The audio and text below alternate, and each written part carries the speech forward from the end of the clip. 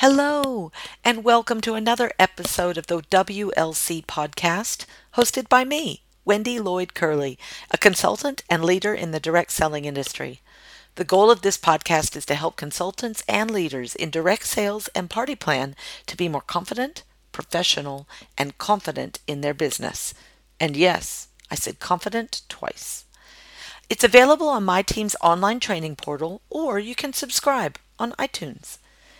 I like to start my podcasts with a one breath meditation for all of us to take a big deep breath in through the nose and out through the mouth. Okay, here we go.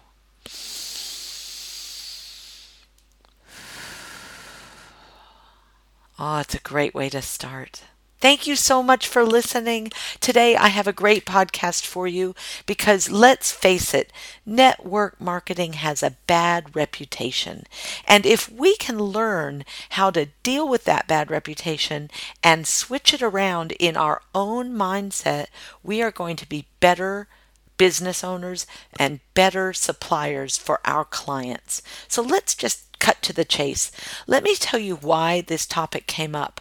I was being interviewed this afternoon by a gentleman about the network marketing industry.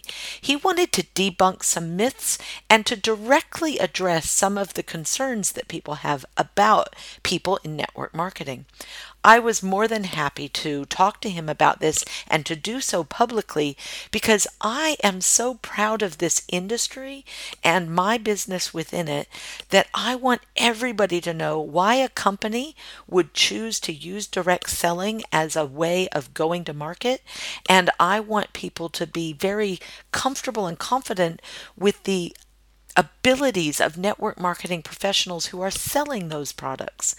So I was all for getting involved.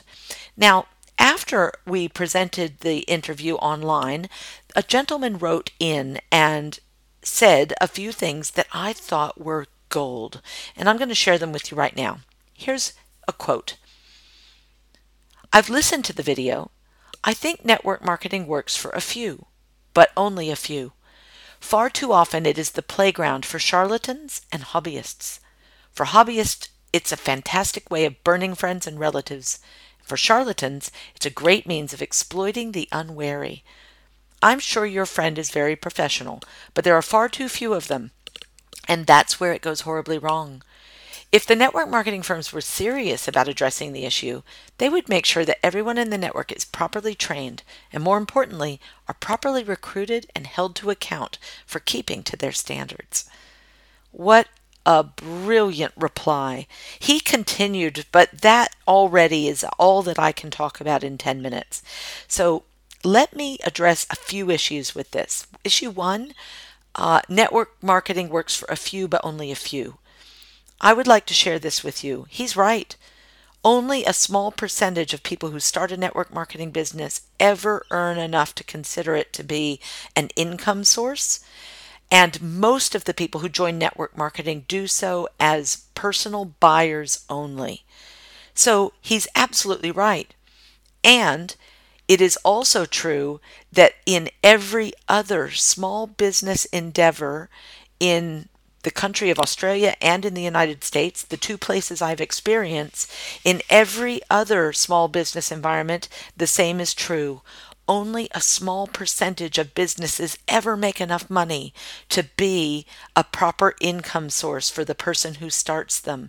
And this is true for small businesses that provide professional services, small businesses that make products like cakes and cookies or candles and hairdressers and all kinds. Just small businesses fail all the time. And it's a learnable, trainable, correctable problem when people have business plans and action plans to support their business plan. So I could go on more about that, but I'm going to stop now and just say he's right. And most of us are not going to succeed because we don't have a business plan. So if you want to succeed in this, talk to your upline, talk to the people in your mentoring circle, read a lot of books. Find out more about how to develop a business plan, because this is a business that's just as strong and robust and has as much opportunity as any small business that's out there. Number 2, he talks about it being a playground for charlatans and hobbyists. So let's take them one at a time. Hobbyists. He says it's a fantastic way to burn friends and family, and I have to do something else. I got to agree with him. Many network marketers can burn their friendships with friends and family, and there's a few reasons for that.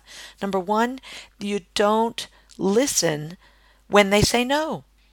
If someone is not interested in joining your team, and someone is not interested in buying your products, and someone is not interested in going to your events, don't force them to do so. Don't continue to go back to them. Ask them if they would like you to ask them again later. If they say no, then definitely respect the no. That's a really important sales technique for anybody that you're approaching, but especially your friends and family. Another way you burn your friends and family is by stopping being their friend and their family member. You only talk to them about the products and services that you sell. You only talk to them about the business that you're in, and that hurts the relationship as well. You need to be able to separate the two and take some time off and just be their friend, just be their family member. Don't be selling all the time, because that will burn your friend and family relationship too. And third is by actively listening to them, actively listening to what they're telling you and taking their feedback and advice. And at the same time, when they are not positive about your business, let them know that you are positive about it and that you're choosing to talk to other people to mentor you and to help you be successful in it, and that you appreciate their opinion, but you're going to move to another solution that works better with what your goals are. They'll have to respect that. So don't let the hobbyists burn their friends and family.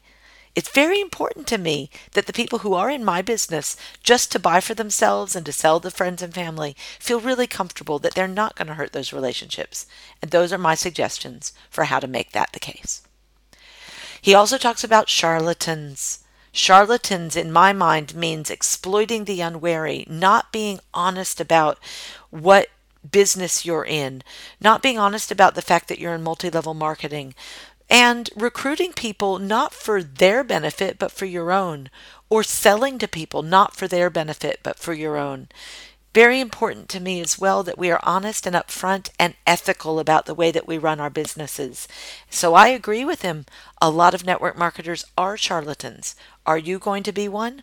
Or are you going to be upfront about what you do, that you're proud of the business you're in, you're proud of the business model you use, and you love that the products will give results to the people who are looking for the results that they want. So listen to what people's problems are, solve them with your products, and if they buy them, let them buy them because they need them, not because you need the sale.